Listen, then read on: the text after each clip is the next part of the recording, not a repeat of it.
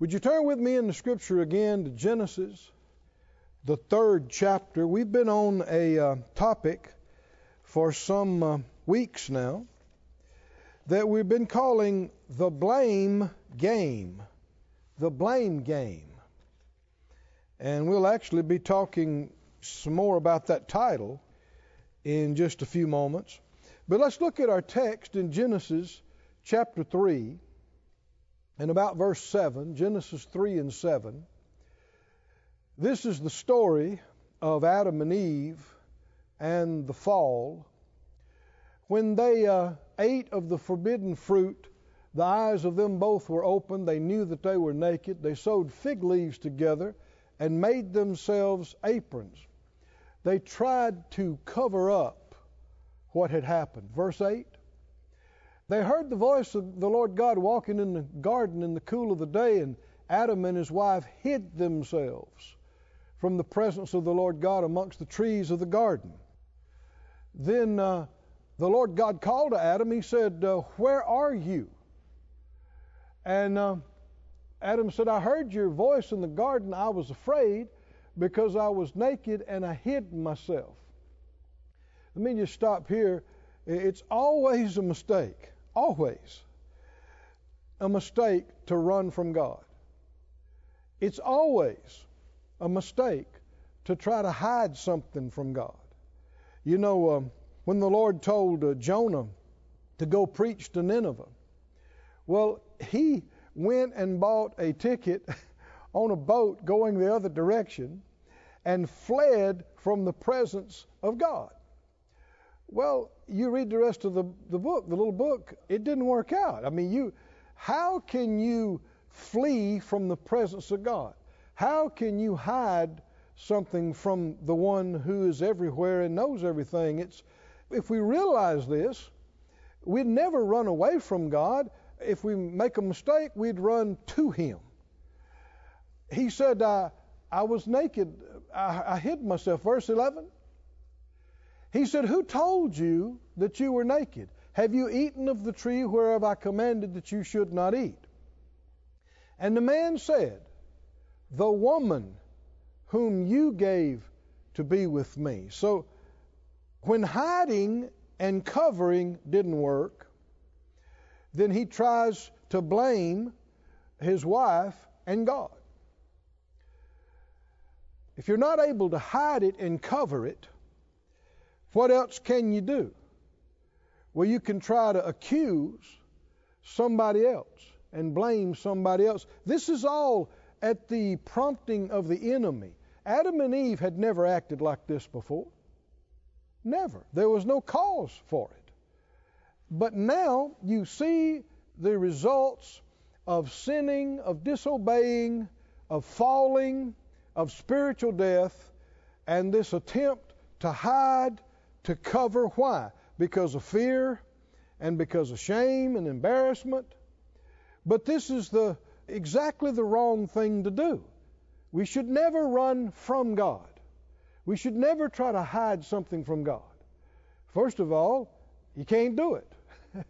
Secondly, He's the one that can help. He's our answer. He's our help. Go to Him. Confess it to Him. Acknowledge it. Accept responsibility, and you can get mercy and help. He said, "The woman that you gave me, she gave me of the tree, and I did eat." And verse 13, the Lord God said to the woman, "What is this that you've done?" The woman said, "The serpent." So she's trying to blame the serpent.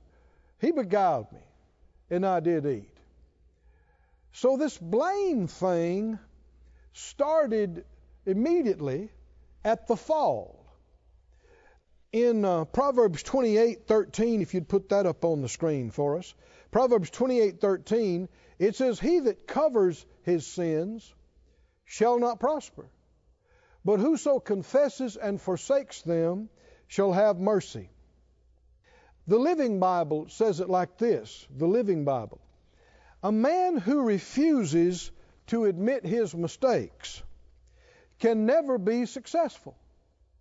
But if he confesses them and forsakes them, he gets another chance or another opportunity. He that refuses to admit his mistakes, instead of saying covers over his sins. So, the world is absolutely full of blaming and covering and hiding and lying. The scripture tells us that Satan, the devil, is now the acting god of this world, and that he is the father of lying and deception. And so it is just his standard operating procedure to lie. Have you ever seen folks that will lie when the truth would have served them better for what they thought they wanted? I mean, there really was no even practical reason in trying to better yourself to tell the lie, but the enemy is always trying to feed this deception and covering and hiding, and part of this is blaming. The devil is the accuser of the brethren, and if we or anybody yield to the enemy, you'll wind up accusing somebody else. You don't have to look far. I mean, most all of the news or the talk shows or political commentators, what are people doing? Blaming. Why? Why is this so common? Why is this so prevalent? Like we said, the enemy's behind it. We're going to see it more clearly tonight and some answers about this. But one thing we want to know is just get established of the source of it. This didn't exist until Adam and Eve fell and the enemy's influence began to dominate in the earth. You won't hear any blaming and accusations in heaven. Somebody say, thank God. When you get to heaven, you won't hear anybody accusing or blaming. Thank God. Won't it be good to be done with all that?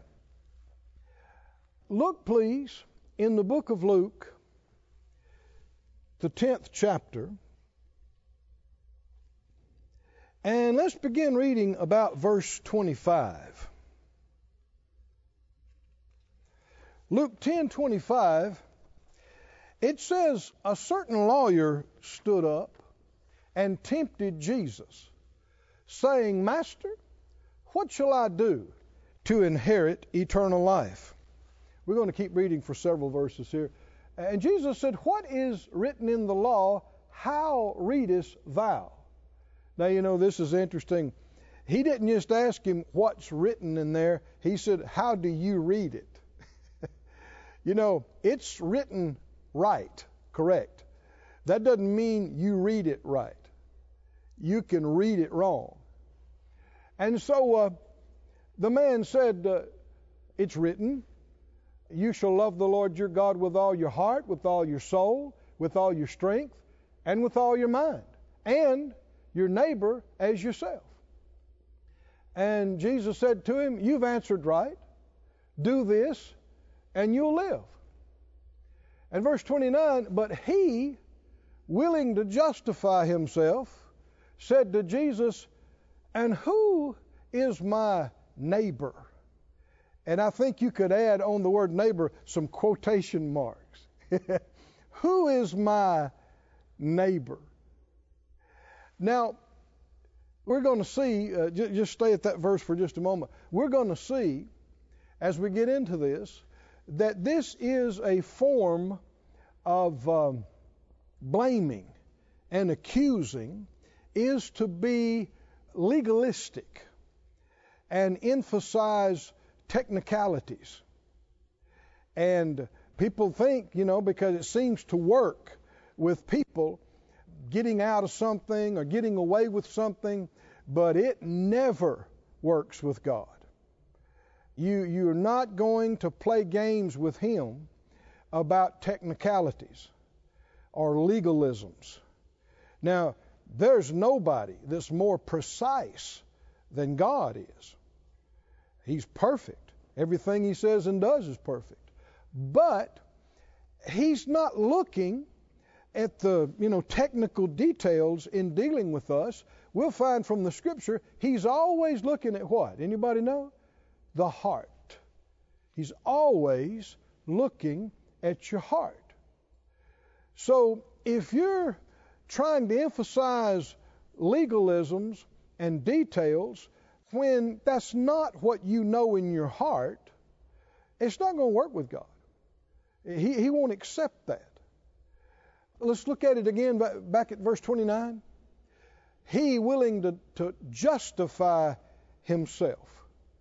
Now we see now why he's bringing this up. He's bringing this up to justify him not doing the previous verse, not loving his neighbor as himself. He and maybe some of the theologians of the day, they have taken this word neighbor apart.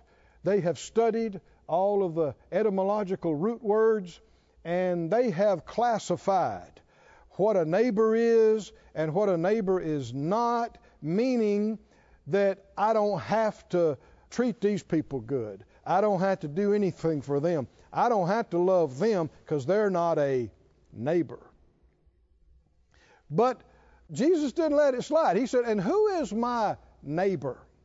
Well, verse 30, Jesus said, a certain man went down from Jerusalem to Jericho. Now, this is not a parable. Jesus used parables and similes. But when you see when it starts out and says, a certain man did this, this happened. This was an individual and a thing that happened in these days. A certain man went down from Jerusalem to Jericho, fell among thieves, who stripped him of his raiment or his clothes, wounded him, and departed, leaving him half dead. By chance there came down a certain priest that way, and when he saw him, he decided he wasn't a neighbor. Because he was from he's not Jewish. And so they had, through their studies and teachings, whatever, so he could just walk on by. He passed by on the other side. Likewise, a Levite. So the priests and Levites are the chosen of God. They are supposed to be the most knowledgeable of the Word of that day. They're supposed to be anointed for their things. And so the Levite, when he came to the place, he looked on him. And I guess he decided he wasn't a neighbor either. And so he passed by on the other side. But a certain Samaritan, as he journeyed, he came where he was, and when he saw him, he had compassion on him. Now, a number, we know, of the religious leaders were very prejudiced against Samaritans. We remember Jesus had that involved conversation with the woman at the well about Samaritans. But here Jesus is showing that people that they consider, not even somebody that knows anything about God, this man came by. When he saw the man that was in trouble, he had compassion on him. He went to him, bound up his wounds, pouring in oil and wine, set him on his beast, brought him to an inn, and took care of him. On the morrow, when he left, he took out 2 pence, which like 2 days' wage of money. He gave to the host and said, take care of him, and whatsoever you spend more, when I come again, I'll repay you. Now here is a big reason why it's God's will for us to be prosperous. Can you see this, friends? He had to have enough money to travel and do business and go to the hotel himself. And he had to have enough extra money on top of that he could put this man up, pay for his medical bills, pay for him to stay more than a day, and tell the man, if he needs to stay longer, just put it on my tab and I'll pay you when I come again. Now, people who fight so-called prosperity and abundance, they're fighting this. Because if you don't have enough to pay your own bills, you sure can't do this. So God's will is always for us to have more than enough to take care of our things and personal things. Our ministry to others is in our overflow. Our abundance is the means of our ministry to reach out to others. So he said, I'll pay you when I come again. And so you got to remember, this all started with this man saying, who is my neighbor? So the Lord tells him this actual thing that happened. He said, now of these three, the priest, the Levite, or the Samaritan, which of these do you think was neighbor to him that fell among the thieves? Verse 37, he said, he that showed mercy on him. Jesus said to him, well, you go and do like that. You do like that. So Jesus took it out of the realm of being technical and being legalistic and emphasized mercy and heart that's right. Not trying to, see what I don't have to do. Notice that this said the man emphasized this neighbor definition because he was trying to justify himself. He was trying to excuse him not doing anything, him not helping people by being legalistic and technical. And the Lord's, had this recorded for all of us so that we wouldn't do that. A good question to ask ourselves, and I ask myself this on a regular basis, what if everyone was doing what I'm doing? What if everyone was doing what I'm doing as far as working, as far as giving? How would things be? Now, if you're doing nothing, then things would be in a mess. If you give nothing and everybody was doing what you do, or if everybody was giving pennies when they had thousands, things wouldn't be well. Would all the needs be met? Would all the churches and ministries have plenty if everybody was doing what I'm doing? And it's not about amount, it's about percentage. It's about heart and about work. If everybody was working like I'm working, would everything be getting done? If everybody was giving like I'm giving, would the needs be met? Would there be abundance? Would there be plenty? So there's no excuse for doing nothing. Everybody can do something. And if all of us are doing what the Lord leads us to do, in work, in effort, in prayer, in faith, in witnessing, in giving, if all of us are doing what the Lord's leading us to do, there's going to be overflow. The work's going to get done. The gospel's going to get preached. The needs are going to get met. But when you start getting legalistic, trying to justify yourself, but I'm on a fixed income. But I can't walk very well. But. So it's the same thing as who's my neighbor. Reasons why nothing should be expected of me. Reasons why I shouldn't, it's okay for me to do nothing. It's not okay for anyone, any believer, to do nothing. With this in mind, go with me, if you would, over to the book of Job. There is so much to see here in this book of Job. I know as a boy, I was perplexed by the book of Job. And I don't claim to understand it all. Now, I'm not saying that, but I sure see a lot more than I used to. But what's Job about? 42 chapters. There's a lot of stuff in there. But to sum it up, what happened? And what are we to learn from it? I want you to notice this. The book starts off with accusation. And it continues chapter after chapter after chapter with accusation after accusation after accusation after blame after blame. The whole book is full of accusations and blame. You remember in the beginning, first couple of chapters, the devil came up and accused Job to God. And then for, 30 some chapters, Job's three friends who came originally to comfort him remained to torment him and accused him of missing it and failing and sinning and doing all manner of things that would have brought judgment. And here's what many have not seen. Job's response to this was to do some blaming of his own. And you know who he blamed? God. Job blamed God and accused God of not being fair. Now, Job was a good man in so many ways, but he missed it in this area big time. Let's look at some scripture to confirm this to you, see what we're talking about.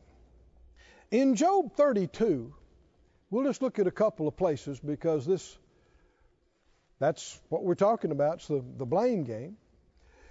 In Job 32 and 2, 32:2 says, Then was kindled the wrath of Elihu, the son of Barachel, the Buzite, of the kindred of Ram. Against Job was his wrath kindled, because he, Job, justified himself rather than God. Now, we just got through reading that man that wanted to get technical about who's my neighbor, he did that trying to justify himself. In that case, his lack of doing anything, trying to justify himself. Well, let's just back up to our text. Why would Adam immediately respond by trying to blame his wife and blame God? He's trying to justify what he did. He's trying to excuse what he did. That's why she's blaming the serpent. So it says that Job was justifying himself rather than God. You can see that in the 27th chapter, Job 27:1. 27:1, moreover, Job continued his parable, and he said, As God lives, who has taken away my judgment, and the Almighty who has vexed my soul, all the while my breath is in me, and the Spirit of God is in my nostrils, my lips shall not speak wickedness, nor my tongue utter deceit. God forbid that I should justify you. Till I die, I'll not remove my integrity from me. My righteousness I hold fast, and will not let it go. He said that God had taken away his judgment. That he accused God, don't just take my word for it, read it carefully sometime. He accused God of being unfair, of letting these things happen to him. He accused God of being unjust.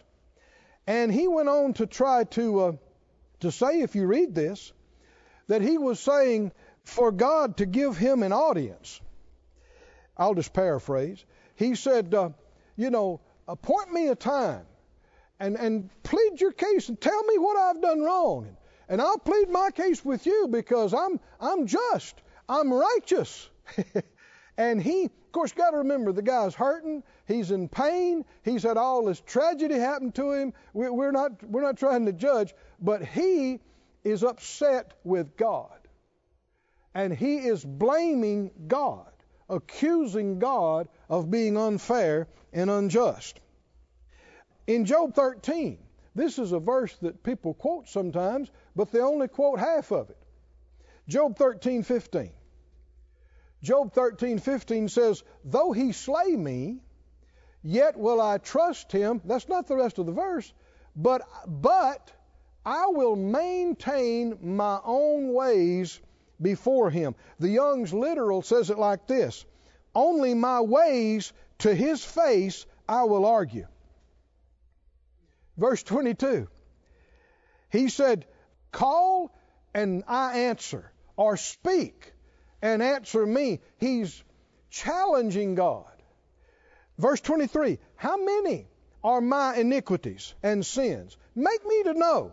my transgression and my sin? Why do you hide your face from me and hold me for your enemy? He's talking to God, and he's accusing God of being unfair to him and unjust to him. Now I want you to notice when this thing turned around. Let's just fast forward to the end of the book, chapter 42. When this thing completely turned around, as long as the devil's accusing and blaming Job, and Job's three friends are blaming Job, and Job is blaming God, it just gets worse and worse. Chapter after chapter after chapter. No mercy, no grace, no help, no restoration, no relief, and none in sight. Until God showed up and spoke in a whirlwind.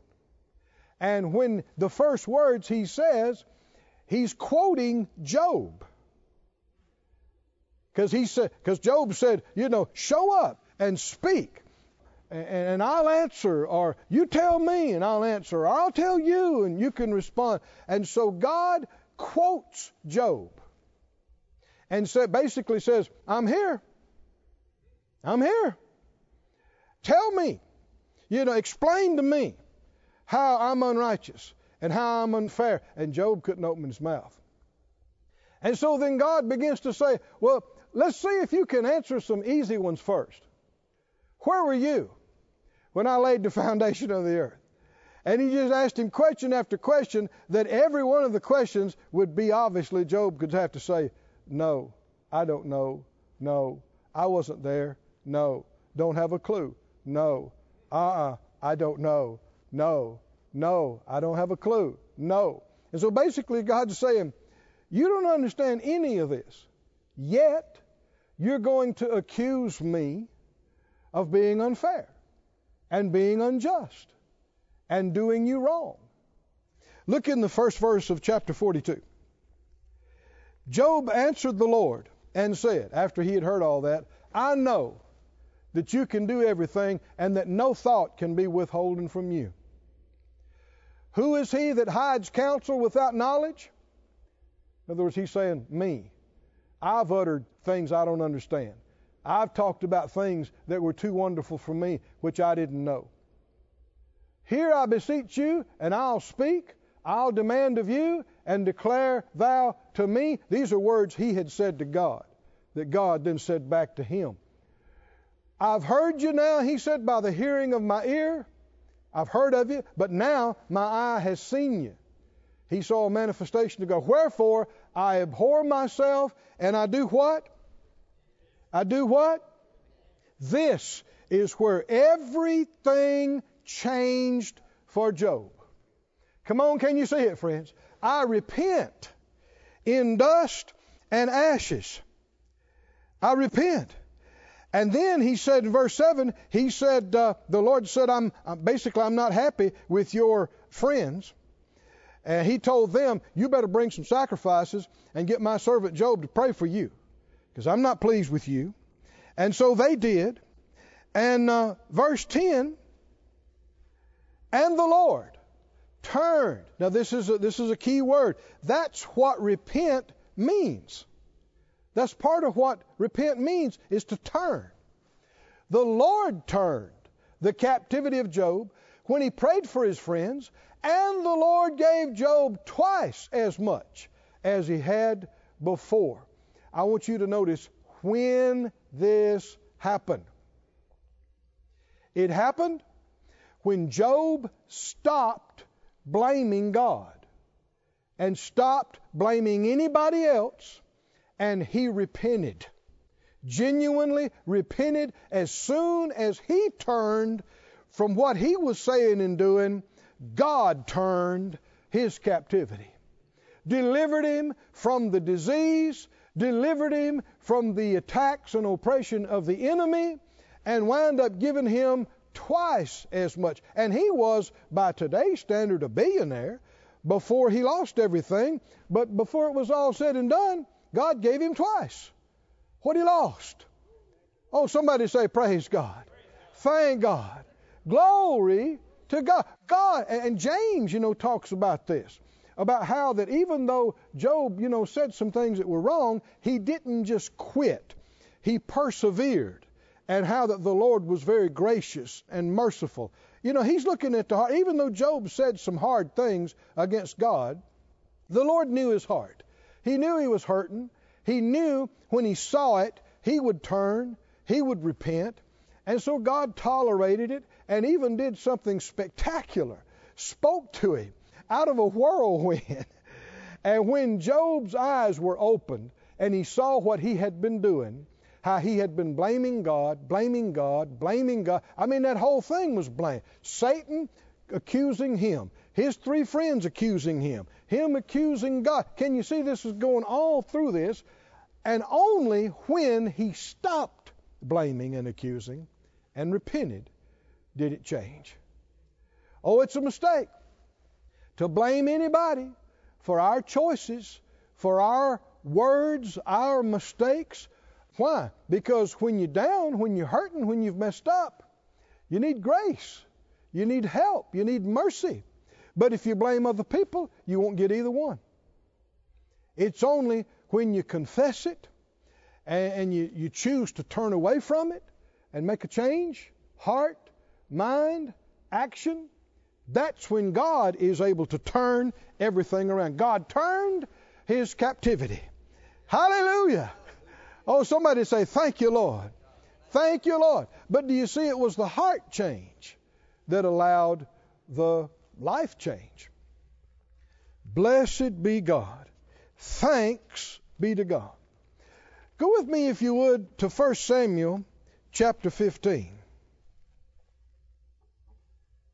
1 Samuel chapter 15. We're going to begin in verse 1, and there's a number of verses we want to read here. But this picks up again what we saw with the man that said, "Who is my neighbor?" trying to justify himself. In 1 Samuel 15, verse 1, and we're going to read several verses, but how many know that you can't read too much scripture and get hurt by it? 1 Samuel 15:1, Samuel said to Saul, who had become king over God's people, he said, "The Lord sent me to anoint you to be king over his people, over Israel. Now therefore, hearken thou to the voice of the words of the Lord. Thus saith the Lord of hosts, I remember that which Amalek did to Israel, how he laid wait for him in the way when he came up from Egypt. Now go and smite Amalek, and utterly destroy all that they have, spare them not, slay both man and woman, infant, suckling, ox, sheep, camel, ass." He's talking about everything. Everything. Well, skip down to verse 8. After they had, assembled the troops, marched there, Saul, took Agag, the king of the Amalekites, alive, and utterly destroyed all the people with the edge of the sword. But Saul and the people, now who did this? Saul and the people spared Agag, and they spared the best of the sheep and the best of the oxen and of the fatlings and best of the lambs and all that was good, and would not utterly destroy them, but everything that was vile and refuse, that they utterly destroyed. Then came the word of the Lord to Samuel, saying, It repents me that I have set up Saul to be king, for he's turned back from following me and has not performed my commandments. And it grieved Samuel, and he cried to the Lord all night. It's very obvious in reading all these accounts, God doesn't control people. Even when something's his plan and his will, and he chooses people and anoints people, we can still ignore him, disobey him, displease him. We always have a free will.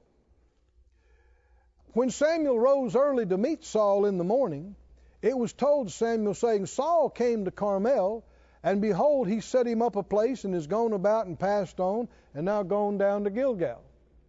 Samuel came to Saul, and Saul said to him, Blessed be thou of the Lord. I have performed the commandment of the Lord. Now, we just got through reading. What did the Lord say? The Lord said he didn't perform the commandment. But the first thing he leads with is, I have performed the commandment of the Lord. And Samuel said, What means this bleating of the sheep in my ears, and the lowing of the oxen which I hear? He said, What's all this livestock I hear? And Saul said, They. Let's just stop right here. Everybody say they. They. Oh, we need to watch in times of duress about pointing the finger and saying they. They. Isn't this the same thing that Adam did, that Eve did, that Cain did, Esau did, that we've studied prior? They have brought them from the Amalekites for the people. Now, we already know from the previous text, it said Saul and the people did this. So he was in the lead on this. But when it comes time to deal with it, he leaves himself out and just talks about them. They have brought them from the Amalekites for the people, spared the best of the sheep and of the oxen, and they did it for the Lord. They did it to sacrifice to the Lord your God, and the rest we have utterly destroyed. Now, he's emphasizing what they did and ignoring what they didn't do. And he's saying his modification, their modification, is actually a better idea, because we're going to sacrifice all these animals to the Lord. It's going to be great. And Samuel said to Saul, Stay, and I'll tell you what the Lord said to me this night. And he said to him, Say on, which is disrespectful. This term, say on, he's not in the right frame of mind. Samuel said, When you were little in your own sight, were you not made the head of the tribes of Israel? And the Lord anointed you king over Israel? And the Lord sent you on a journey and said, Go, utterly destroy the sinners of the Amalekites and fight against them until they be consumed. Wherefore, why then did you not obey the voice of the Lord, but you did fly upon the spoil and did evil in the sight of the Lord? And Saul said to Samuel, Yea, I have obeyed the voice of the Lord. Now let's just stop right here. He's justifying himself.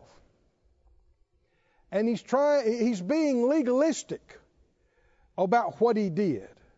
And he's refusing to acknowledge the disobedience, and he's blaming the people. I have obeyed the voice of the Lord. I have gone the way which the Lord sent me. And I brought Agag, the king of Amalek. Well, the Lord told him not to do that. But I've utterly destroyed the Amalekites. Now, friends, this is so important. The truths here are heart revealers, and God's always looking at the heart. In fact, this phrase about, don't look on the outward appearance, God doesn't see as man sees, for the Lord looks on the heart, it's just a few verses below this. Just in the next chapter, just a few verses later, is when God says this concerning David. But folks that want to be legalistic would look and go, well, man, he was 80%, obedient. Why make such a big deal out of this other? He just made a mistake. No, not to the Lord. And it's not about being technical. It's about refusing to take any responsibility for your mistake. It's about blaming others. He said, I did obey the voice of the Lord. I've gone the way which the Lord sent me. Verse 21. But the people, everybody say the people. The people. Oh, the people get blamed for a lot. The people. Have you ever heard this phrase? You know how they are. They, them. They, them. The people, they took the spoil. Sheep and oxen. Chief of the things which should have been utterly destroyed. Well, now, he's telling off on himself. He knows what should have happened. But the people did it to sacrifice to the Lord your God in Gilgal. He is the king. The people did not do this on their own. We look in previous verses, it's led by saying Saul and the people did this. He led in this. Probably was his idea completely. Samuel said, has the Lord as great delight in burnt offerings and sacrifices as in obeying the voice of the Lord? Behold, to obey is better than sacrifice, and to hearken than the fat of rams. Let's just stop right here. Jesus said on another occasion in the gospel accounts, he said, quoting scripture, he said, I want mercy, not sacrifice. I want kindness and mercy, not just offerings and sacrifice. So many times, folks wanting to justify themselves, the Lord said, he dealt with them, I want you to get on a team and give some time every week. And they decide, well, I'm going to give a big offering of money to the church. That won't cut it. You're trying to do what he did. If the Lord asks for time, it ain't going to work for you to give him money. Well, you know, the Lord dealt with you to go see somebody. Well, I'll pray for him. Well, no. If you know what he said, no amount of effort or sacrifice is going to equate to obedience, to walk in the light that we know and do what we know. Does the Lord have his great delight in burnt offerings and sacrifices as in obeying the voice of the Lord? Behold, to obey is better than sacrifice. To hearken, pay attention, is better than the fat of rams. Keep going. For rebellion is as the sin of witchcraft, and stubbornness is as iniquity and idolatry. Now, almost no Christians would agree that it's okay to have a little witchcraft in your life. But how many Christians would readily admit, I'm pretty stubborn? You know I'm stubborn. Well, stubborn is like idolatry. How much idolatry is okay? You might say, well, you know, I don't have a big idol. It's just a little idol that I keep in my bedroom, and I only pray to it about once every quarter. So it's not a lot of idolatry. It's just well, that's how much stubbornness is okay. I'm not stubborn all the time, but I do get stubborn sometimes. Well, what does that mean? Rebellion is like witchcraft. It's sin. Stubbornness is like idolatry. It's iniquity. He said, because you've rejected the word of the Lord, he's rejected you from being king. Now let me stop here. This is so severe because Saul absolutely refuses to repent. He is still arguing.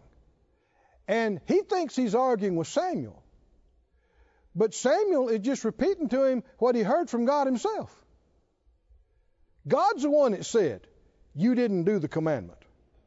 And yet Saul has said repeatedly, I did do the commandment. Well, see, he probably doesn't realize it, but he's in God's face telling God he's wrong. I did do it. If God says you didn't do it, I don't care what you understand. What should you say? Yes, Lord. Right? Realizing he's right. He's always right. Verse 24. Saul said to Samuel, I have sinned. Now let's just stop right here. You might say, He said, I've sinned, for I've transgressed the commandment of the Lord. You might read that and go, well, Brother Keith, you're wrong. He repented right there. He did not. He did not repent. It's possible to say the right words, but never repent. He said, I have sinned. I've transgressed the commandment of the Lord and your words because I feared the people and obeyed their voice. See, he's still not taking any responsibility for this. He's saying, yeah, I guess it worked out that way, but I was scared of those people. You know how they are. Lies. And I obeyed their voice. Lies. Justifying himself. Now notice why he said it. Now therefore I pray you, pardon my sin, turn again with me that I may worship the Lord. He is not repenting. Even though he's saying all the right thing. Why? He's not sorry that he didn't do what God told him to do. He's only concerned about making a good show in front of the people right now. They're supposed to have, Samuel is supposed to come, and everybody has great respect for Samuel. Everybody knows he is the man of God. He hears from God. They have seen signs and wonders in his ministry. And so it's a big deal for him to go almost arm in arm with the king. They go to the altar. They've had the great victory over Amalek. And so if this doesn't happen, this is going to be a giant letdown. And if Samuel is not going to do this with him, he's going to lose face today. Big time. That's what he cares about. And he's not repenting. Let me go over again this slowly. You can say all the right things, but not repent. The Lord said this. He said, people draw near to me, with their voice, their mouth, but their heart is far from me. And it's always about the heart. He said, so pardon my sin, and here's the thing. Turn with me that we may worship the Lord. Verse 26, and Samuel said to the Saul, I will not return with you, for you have rejected the word of the Lord, and the Lord has rejected you from being king of Israel. Now let's just stop. People might read this and think, well, man, Samuel's being harsh.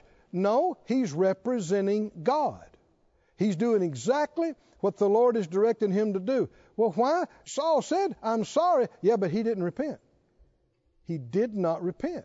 If you make a mistake and it's discovered and you cry and you feel so bad, why do you feel bad? Because you got caught? And you cry? Yeah, but why are you crying? Because you're ashamed? Because you're scared? There's no repentance in any of that. And if there's no repentance, there can be no grace and no help and no recovery and no deliverance. This is why, if you read the rest of the account, Saul loses his place as king, and before too long is killed in a battle and never gets over it. He never recovers. An evil spirit attaches to him, and he has fits of depression and anger and rage. He never is okay after this. And it's because he would not repent. He refused to. In his heart, he's still arguing.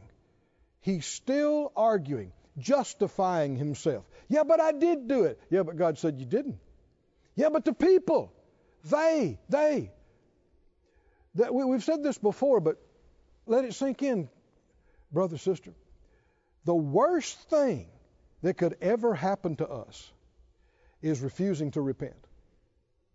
Because anything else God can fix. Anything else. If we'll repent, we can be forgiven, we can be restored, God can have mercy and help. But if you harden your heart and you stiffen your neck and you rebel and are stubborn and refuse, won't even admit your mistake, you're stuck. You're stuck. It will not get better. You will not be okay. And It's nobody's fault but the person that's doing it. Samuel said to Saul, I will not return with you, for you've rejected the word of the Lord, and the Lord's rejected you from being king over Israel. Verse 27. And as Samuel turned about to go away, he, Saul, lay hold upon the skirt of his mantle. He grabbed his clothes. And he did it so hard and forcefully that his clothes ripped. Does this look like the action of a repentant man to you? He's ready to force him to do this. See, he hasn't repented. He said all the right words, but there's no repentance. And Samuel said to him, the Lord has rent or ripped, torn the kingdom of Israel from you today, and has given it to a neighbor of yours that is better than you. This is never the perfect will and plan of God, that somebody experiences judgment. But this is what happens if someone's unwilling. Verse 29. Also he said, the strength of Israel will not lie, nor repent. He's not a man that he should repent. And so then Saul says, I've sinned. And yet you see, even though he's saying the right thing, he hasn't repented. Why? It's all about this. Honor me now, I pray you, before the elders of my people and before Israel, and turn again with me, that I may worship the Lord your God. He's just fixated on saving face in front of the people. That's all he cares about. Because if he really cared that he had been rebellious and didn't obey God, he wouldn't be pushing this. He'd be repenting before God. And so, verse 31, Samuel turned again after Saul, and Saul worshiped the Lord. He did it. He did it in front of the people. But if you read the rest of we don't have to read these other verses, but if you read the rest of the chapter following this, it was the end of Saul's reign. It was the end of him experiencing this anointing as king. Thank God for repentance. It is the gift of God. It is the way, if you've messed up terribly, it's the way out of the problems. If you've gotten far from God, it's the way back. The scripture said, if you'll judge yourself, you won't be judged. Saul refused to do that. He's an example of what never to do. Thank God for the Lord's mercy. Thank God for His grace. But in order to enjoy it, in order to experience it, we must humble ourselves. We must not argue with Him or with those that He's speaking words through to us. We must yield to Him and submit to Him. And if He tells us that we missed it on something, be quick to agree with Him, quick to repent, quick to believe, quick to be willing to change. And if we'll do that, no matter how terribly we messed up, if we'll do that, grace will flow to us, hallelujah, like a stream, and put strength in us, and give us wisdom, and give us answers, and God will incline people's hearts toward us, and they'll give us favor and mercy and help if we'll genuinely repent. Stand on your feet, everyone. This ministry has been brought to you today free of charge by the partners of More Life Ministries and Faith Life Church. If you would like to help send this word to others at no charge, you can become a word sender today. For more information, visit our website at morelife.org.